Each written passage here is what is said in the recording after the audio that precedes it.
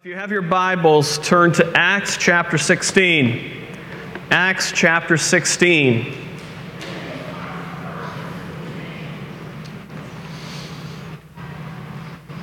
It's great to hear the excitement once again.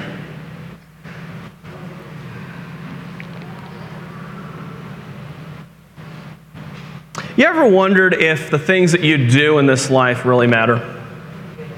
You ever wonder, as somebody that knows Christ, whether or not you really can reach people the way that you ought to? Have you ever wondered the years spent with certain individuals that you've attempted to reach with the gospel of Jesus Christ, if they were in vain or not? I think every one of us that has wanted to follow Christ has thought that way a time or two, maybe even more than that. We've wondered whether or not the things that we do really matter. I think everybody, as Jordan Peterson says many times, is searching for the meaning of life.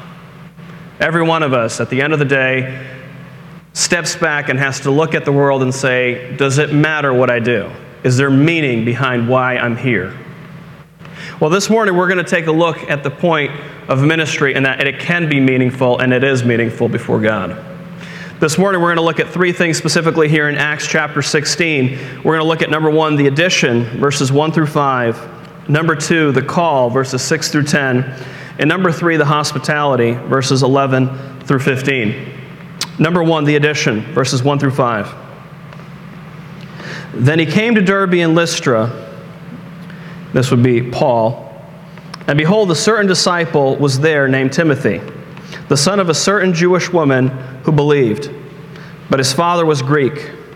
He was well spoken of by the brethren who were at Lystra and Iconium. Paul wanted to have him go on with him, and he took him and circumcised him because of the Jews who were in that region, for they all knew that his father was Greek. And as they went through the cities, they delivered to them the decrees to keep, which were determined by the apostles and elders at Jerusalem. So the churches were strengthened in the faith and increased in number daily. So Paul here is commissioned by the church after that split with Barnabas over John Mark to continue in the ministry. That is how we know that this was not a sinful separation, if you will, or a point of contention to the point of bitterness, where the church still commissioned Paul to go ahead in his ministry. Paul travels with now a new partner in Silas. And he more than likely passed through the Cilician gates to Derbe and Lystra. In Lystra, he meets a disciple that we just read about here named Timothy, who has an exceptional reputation. Exceptional reputation. He's well spoken of, causing Paul to want to bring him along on his missionary journey as well. So the question for us as we break this up here and just kind of take a look at who Timothy really is, how good is our reputation? I mean, if you were to ask yourself, how is my reputation right now? What would people say? Would others that didn't know us personally be impressed by what others would say about us that do know us? You see, Timothy here, he was a faithful man. He was a man that others were absolutely impressed with his character. When people look at us, would they be able to see, for us men, he's a faithful servant of the church. She's an incredible lady that always cares for others and goes out of her way to help those that are struggling in the church. If you only heard what they've gone through in life, you'd be more impressed by where they are today. You see, all of us have different testimonies. All of us come from a different backdrop. We have a lot of things behind the scenes that many others do not know about us. But what we are as a reputation is based on how we've responded to the events in our lives and how we've lived those things out. You see, what would be said of us if someone were to come by, let's say the Apostle Paul came by and asked somebody in the church about you? What would be said? Would anyone be impressed not just by your social status or economic status, but would they be impressed with your faithfulness and devotion to Christ? You know, that guy, he really loves God, because I see it in the way that he loves his wife and his children passionately. You know, that woman is absolutely mind-blowing how much she loves the Lord. She always has other ladies over to discuss the things of Scripture. Timothy grew up here in this text with a Greek father and a Jewish mother. It seems that his faith was passed down specifically by his mother and grandmother, as we see in other texts. Timothy essentially means precious to God. Precious to God.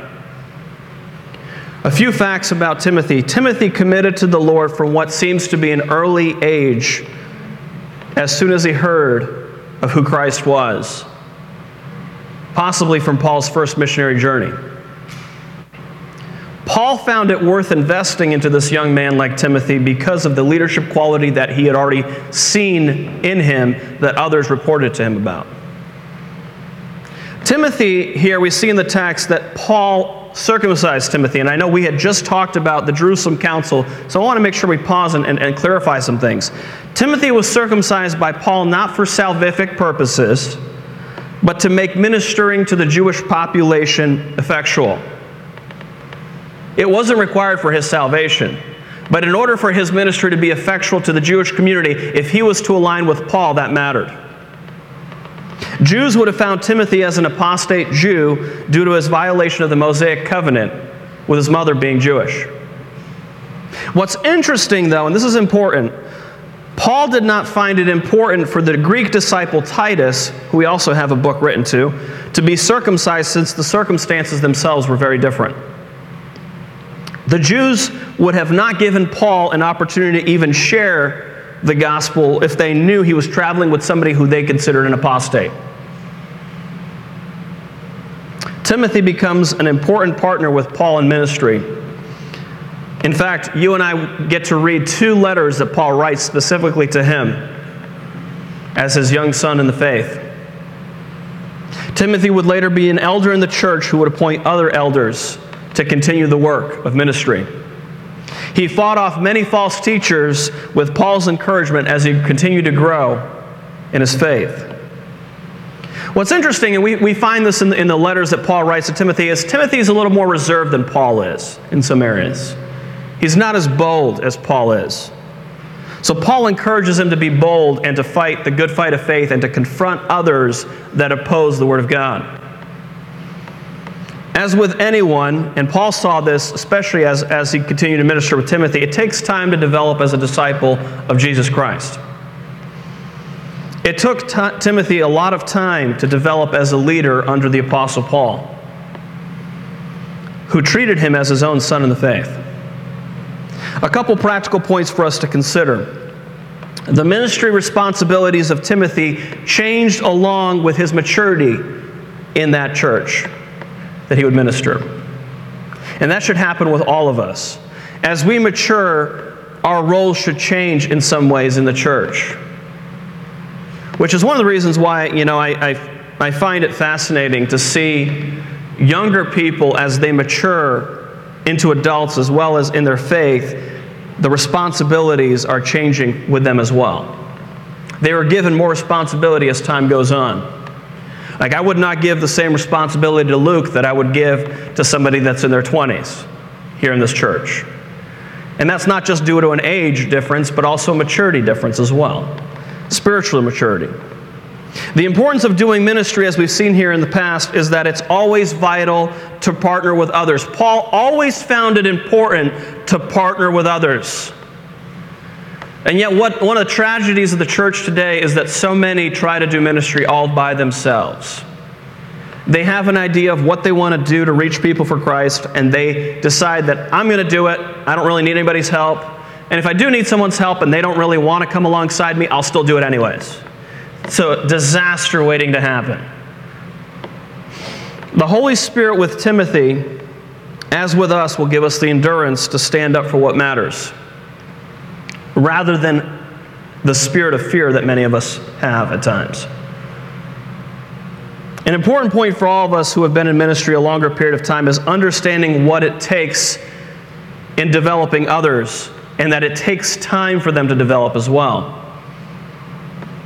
One of the areas of frustration, I think, for those that have walked with God longer and have fought certain battles that younger people have not fought, is they assume that the younger generation needs to be able to understand what they've already gone through as well as they do. And sometimes there's a gap that needs to be filled there in understanding one another. The truth is, Paul understood that Timothy didn't have all of the experiences he's had already, or even the knowledge that he possesses. But that didn't stop Paul from seeing who he was and who he could become in Christ. Timothy, unlike others, was not ashamed to be partners with Paul. In fact, Timothy, even with his disposition not being as bold as Paul was, stood by Paul's side even when it was difficult for Paul. You see, Paul had men that you would consider bold and passionate that left him when he was imprisoned. You ever have anybody that you were impressed with and realized as soon as you really got to know them very well that you really didn't want to be as close to them as you thought originally? Does that ever happen to any of us? There are certain people that have come along our lives, we want to actually get to know them better, and as soon as we've gotten to know them a little bit better, we're going, I don't know. I don't know if I really want to be their friend. I don't know if I want to be that close of a friend, if you will. Well, see, Timothy actually had a close relationship with Paul because they both understood that their service was to Christ. Others that had aligned with Paul, their desire was really to serve themselves, not really to serve Christ. So when Paul was in prison, they were ashamed of Paul's imprisonment. They decided to step away from ministry with him. They didn't want to be associated with that.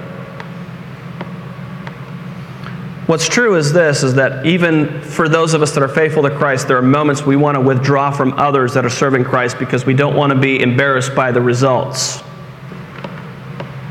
Jesus' own disciples stepped away from him. So those moments occur in any of our lives at different points. Truth is, when we minister to other people, there will be others that may not exactly like our approach. This is a very common debate that's found in many churches. If you are following the Word of God, if you are not doctrinally, misaligning Scripture, you have nothing to fear when it comes to trying to reach others to Christ. As soon as Timothy joins Paul and Silas in that region of Derbe, he becomes an asset to that ministry. And we see here in the text, look at what it says here in the text. Verse 5, the churches were strengthened in the faith and increased in number daily. You see, Timothy's partnership with Paul only blessed that ministry even more. Let me just strongly encourage you, and we'll wrap up with this later on. Do not attempt ministry on your own. Do not attempt ministry on your own. I can't say this enough. I am so grateful for the men and women in this church that have partnered alongside myself and others in ministering to others in this church and in this community. It is such a privilege to be able to know some of you and know that you have poured in time and effort behind the scenes to partner in order for us to have Grace Academy be what it is today. I don't forget that. I don't take that for granted. And unfortunately, at times you may feel alone, and I do at times as well. But the truth is, we are a community in Christ, and we are to partner with one another in ministering for His kingdom, for His sake. And when it becomes difficult, when you want to give up, when you want to say, well, that's it, I've tried, this didn't work out the way I wanted with this particular ministry, we don't just run. We recalibrate. We find maybe somebody that we might work better with, and we still continue the ministry. Paul continues his missionary journey. He comes to what is referred to as the Macedonian call. The call, number 2, verses 6 through 10. Now when they had gone through Phrygia and the region of Galatia, they were forbidden by the Holy Spirit to preach the word in Asia. After they had come to Mysia, they tried to go in Bithynia, but the Spirit did not permit them. So passing by Mysia, they came down to Troas, and a vision appeared to Paul in the night. A man of Macedonia stood and pleaded with him, saying, "Come over to Macedonia and help us." Now after he had seen the vision, immediately he sought to go to Macedonia, concluding that the Lord had called us to preach the gospel to them. This is what many refer to here in this text as the Macedonian call, if you will. When Paul gets a vision after having the door shut to him throughout Asia and Mysia. What's incredible is that Paul gets a supernatural vision that appears to him of a man pleading for him to come to Macedonia, pleading for help. Paul's simple response to such a direct vision was immediate obedience. Immediate obedience, with the conclusion that what he had seen was what God had wanted for him. Some practical things as we read this text here, and Paul's response to right away go after what God had called him to. At times when we wanted to know what we should do and where we should live, maybe work, go to school, etc. I don't know if you've ever considered those things. Maybe moving, especially this past year. I don't know if that's ever crossed your mind. I know it has for me. God may not just simply give us what He wants for us to do. He may simply tell us no directly on things that we are considering doing. No, you can't live there because you don't exactly know what kind of income you will have in that city. Although I don't know how many would want to move to New York City at this time. But no, you can't go to that school. You'll be paying that back for the next 30 years of your life. Although some people still take that one. Your degree may not provide enough of a return. No, you can't work that job. You don't have the skill set that's required. And let's be honest, not all of the things that we would like to be in life do we have the skill set for. I mean, to this day, I really wish I would be able to play in the NHL, but that never happened. Ever since I was a little boy, I liked playing hockey. Still do. Still like beating my kids at it, too. But the reality is, I know my skill set is not in that. God's called me to different things. With solid no's laid out for us in life, and God typically will do that, right? We will literally go, I kind of want to do this. And God just shuts that door right down. No, it's closed. And one of the things I remember when we were discussing this with the youth group, I remember one particular week we were talking about it, and one of the dangers, and I think this is one of the dangers of how can I call this, the finding God's will for your life thing that all teenagers and youth groups go through, and everybody tries to teach on this, is that sometimes when you're trying to find God's will for your life, it's staring you right in the face, and you have to start there, and then God will open the other things up. And unfortunately, people want the mysterious without knowing the stuff that's already revealed. And that's tragically one of the problems in the church today, is that people assume that just because a certain door is open, that's automatically the door they need to walk through. You may actually have 3 open doors. I don't know how many of you know that. You can have 3 different options that are all viable options, and not all of them are equally good for you as a believer in Christ. You may have an option of a better job over here, but a church community that you really can't be a part of. And yet, we pick and choose, right, based on what we find most valuable. What we don't do is we don't do what many of us have probably tried, is testing God. I don't know if you've ever done that. God, if you do this, then I'll do that. We've all had the Gideon moments, right? Like, Lord, prove that this is really you, do this. Have this person come up to me today, that'll prove that you want me to do this. And unfortunately, a lot of us have this, I will serve you if you only, and you fill in the blank. We don't have Paul's heart. The affirmation from God will become a clear yes if the circumstances have been faithfully aligned with the Word of God. God's not going to lead you to a place where you're going to be more separated from a good Christian community, ultimately. That would not be God's will for you, ultimately. Unless, of course, it's persecution and you have no other option. And that's going to be a forced hand that Paul actually went through. The affirmation from God will come with a clear yes in circumstances when they're aligned with the Word of God itself. An affirmation that we seek outside of communion with Him will lead us into potential ruin.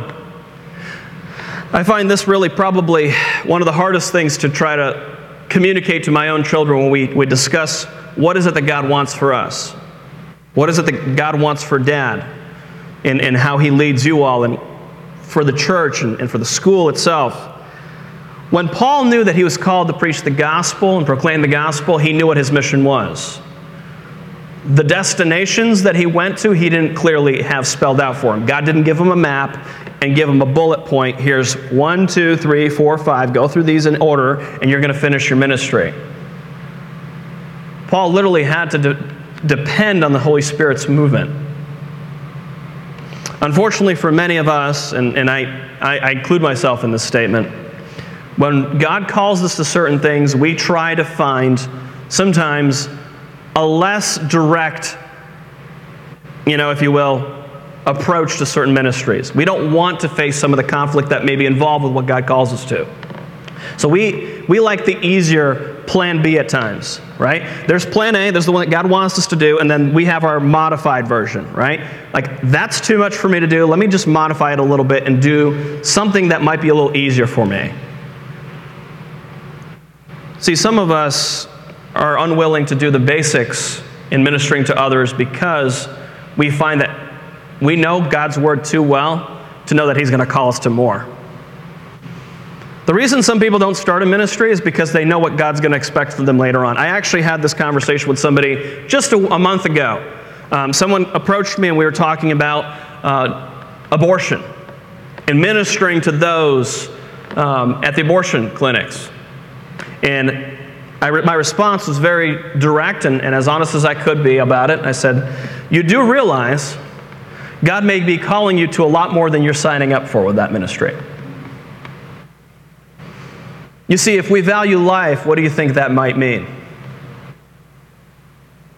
To just say, don't have an abortion? Or may God call us to possibly adopt if we want to go the full extent of what God calls us to?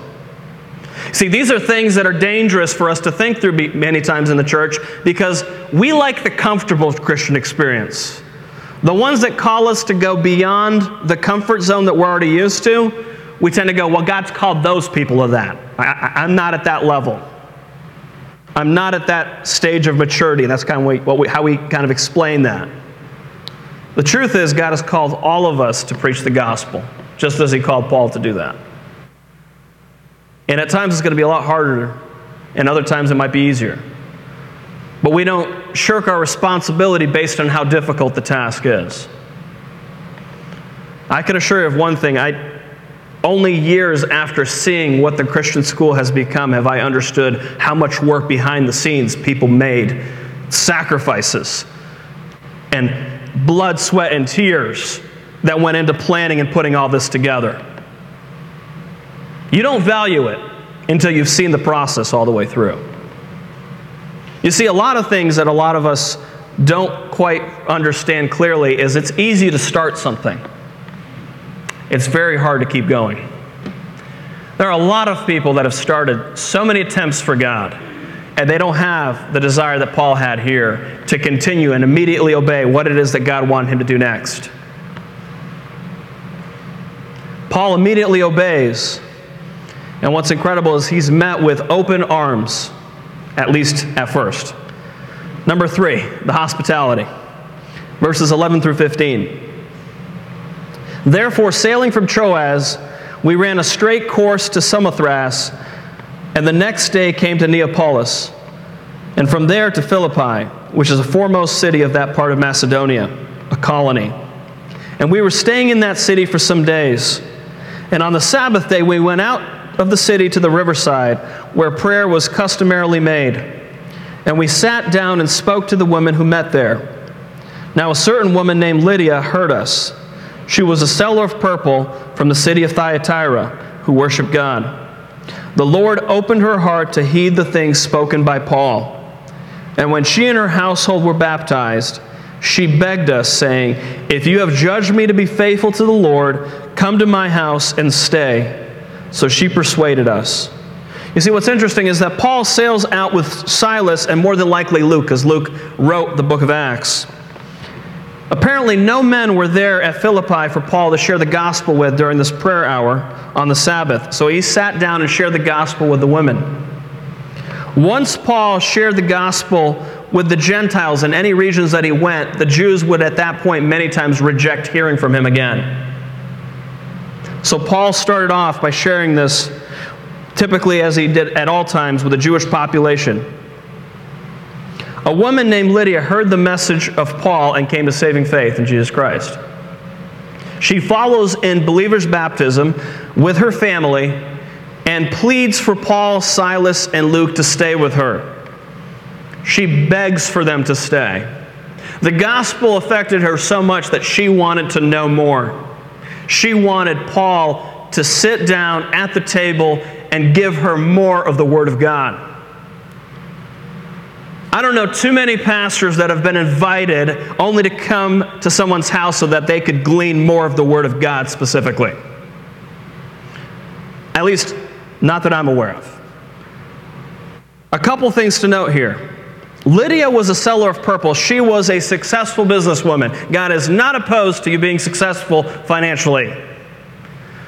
The gospel of prosperity is dangerous, but so is the gospel of poverty. God is not asking us to do one or the other, and that both are equally important. They're both heretical views.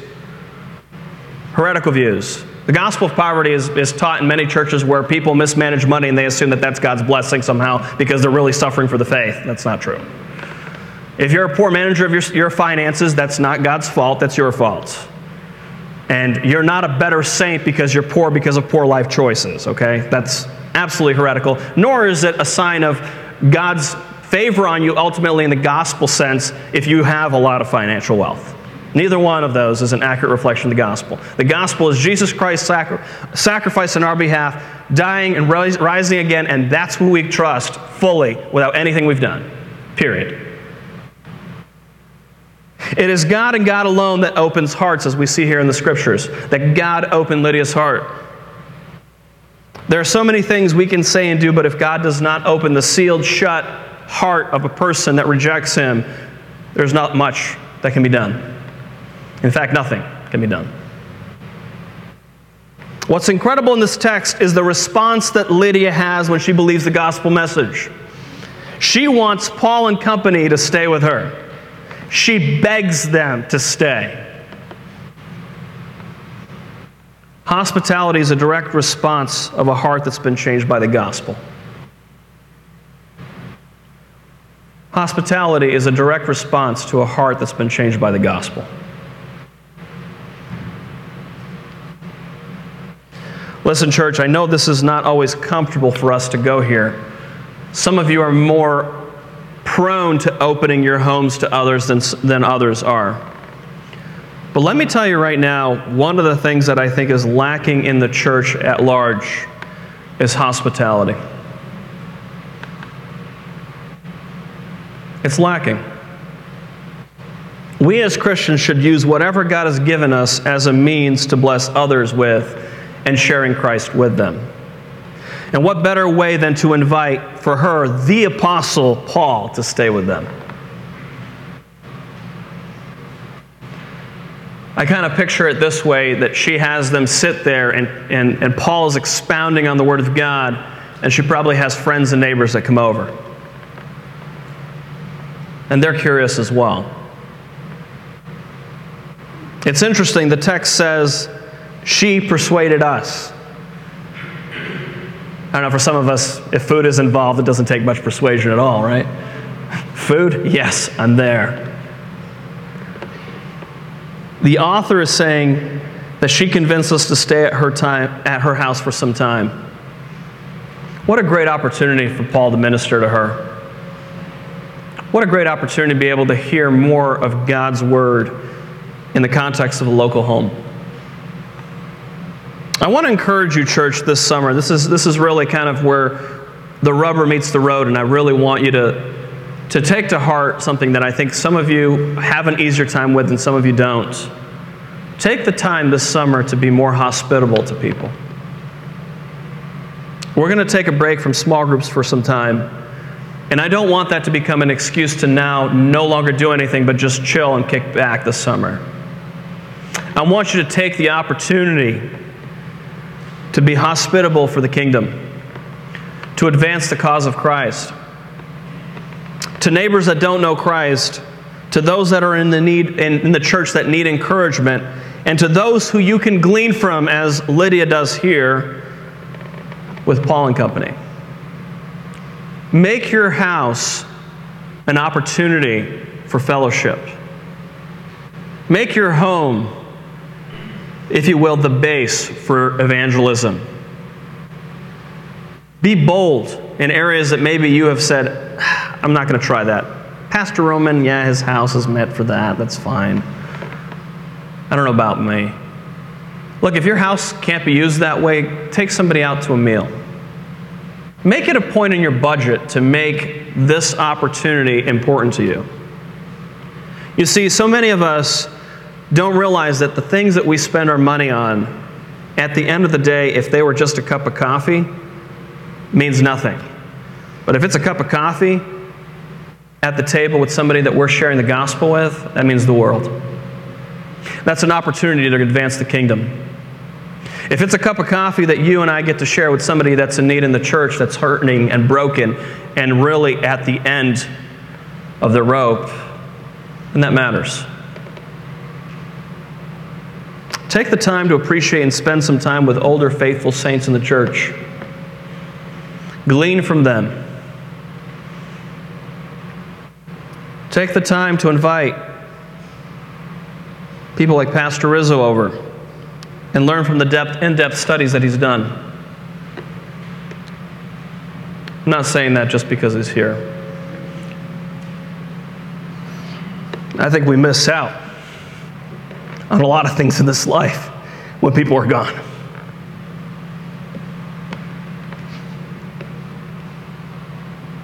There are certain people that I really wish I had an opportunity to be able to speak to once again.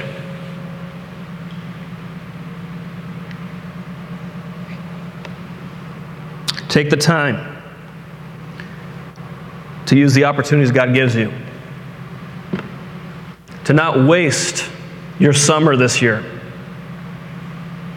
but to make your home another opportunity to learn from other saints, to encourage other saints, to reach your neighbors for Christ, to reach that coworker you may have been talking to for quite some time.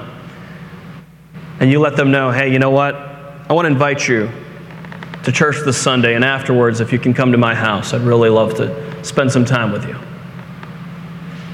I want you at church to understand that this is not optional for us. This is to be the response of all of us as believers in Jesus Christ. As difficult as it is at times to, if you will, clean up that house. Believe me, you and I can all agree on this. It's not always fun to have to make sure that house is tidied up. But that's not what matters most. What matters most is what we've done for the kingdom and what we've done in trying to reach others for Christ. Please be in prayer for me. I have something specific that God's been kind of convicting me of, and it's going to require a little more boldness than I'm used to this summer. But I really would covet your prayers on that because I kind of want to do something I've never done in my neighborhood. I really, really, really need your prayers on that because as bold as I am, I still go, I think that's a little more than I'm comfortable with right now. We have so many incredible opportunities that we miss simply because we don't make them a priority. So in conclusion, does ministry mean anything to you? Does ministry mean anything to you? Does it matter to you that you have others that you've partnered with in the gospel? Listen, church, I know that I cannot do it on my own. I need other men to partner with me in reaching others. I'm grateful for the leadership that we have here in this church. And at times we may frustrate one another because we make different decisions at times that maybe all of us agree on. I can assure you of one thing: when it comes to the gospel message, we're aligned. It matters that Christ is preached. It matters that the Word of God is clearly presented. Some of us are trying to do more solo style than we need to. We need to start realizing that there are others in the church that we can partner with in helping us in various ways that God has called us to minister. Listen, church, there may be some people in this church that need help in their ministry, and we need to be aware of that. An area that I know we can use help in the school is on the break times. It would be a huge benefit and help to us if even just one day a week someone can come alongside and maybe help that hasn't been able to yet. Those little things mean a lot. God called Paul to bring Timothy along as a partner, and he becomes one of the most faithful men in Paul's ministry. Do you find yourself always asking God to help you rather than asking Him how you can serve Him? You see, we're very self-focused. As much as we say that we're so spiritually minded, we're very self-focused when it comes to ministry. We want God to do things our way, in our timeline, according to the plan that we have set in motion, if you will. It's when you and I serve Him unconditionally that He clearly reveals the opportunities that align with His Word. How many conditions do you put on what God calls you to? Oh, God will do that when this is paid off. I'll work on this when this is done. And at times it is harder to minister, specifically if you have, younger children or some career transition. I understand God has us work through certain situations, and we need to be, if you will, ready for certain things. But at times it's just nothing more than an excuse. And unfortunately, some of us have the same excuses for years. None of that changes anything. The I don't have enough time excuse, some of us have used our whole lives. We've never had enough time. Never will. Everybody else has more time than we do. Don't assume a clear indication from God if you haven't cared to open God's Word, prayed, or been in fellowship in the church. You're not going to get a clear indication from God if you haven't done those things. There are too many Christians that want to tell everybody what God's told them, and they haven't opened this book at all. Your self-deception is what you need to be concerned with. You're stepping into a trap, and you can't have a clear path from God if you've not been in His Word. It's impossible. When was the last time you opened your home as a ministry opportunity to others, church? When have we done that? When was the last time you invited someone to glean from them? You want to know more of what makes that person tick in the church. You want to get to know them at a deeper level. If you wanted to invite neighbors over, you can always, church, just as a way of reference, you can always invite someone from church that Sunday as well, if it makes it too uncomfortable for you. It doesn't have to be you doing everything solo.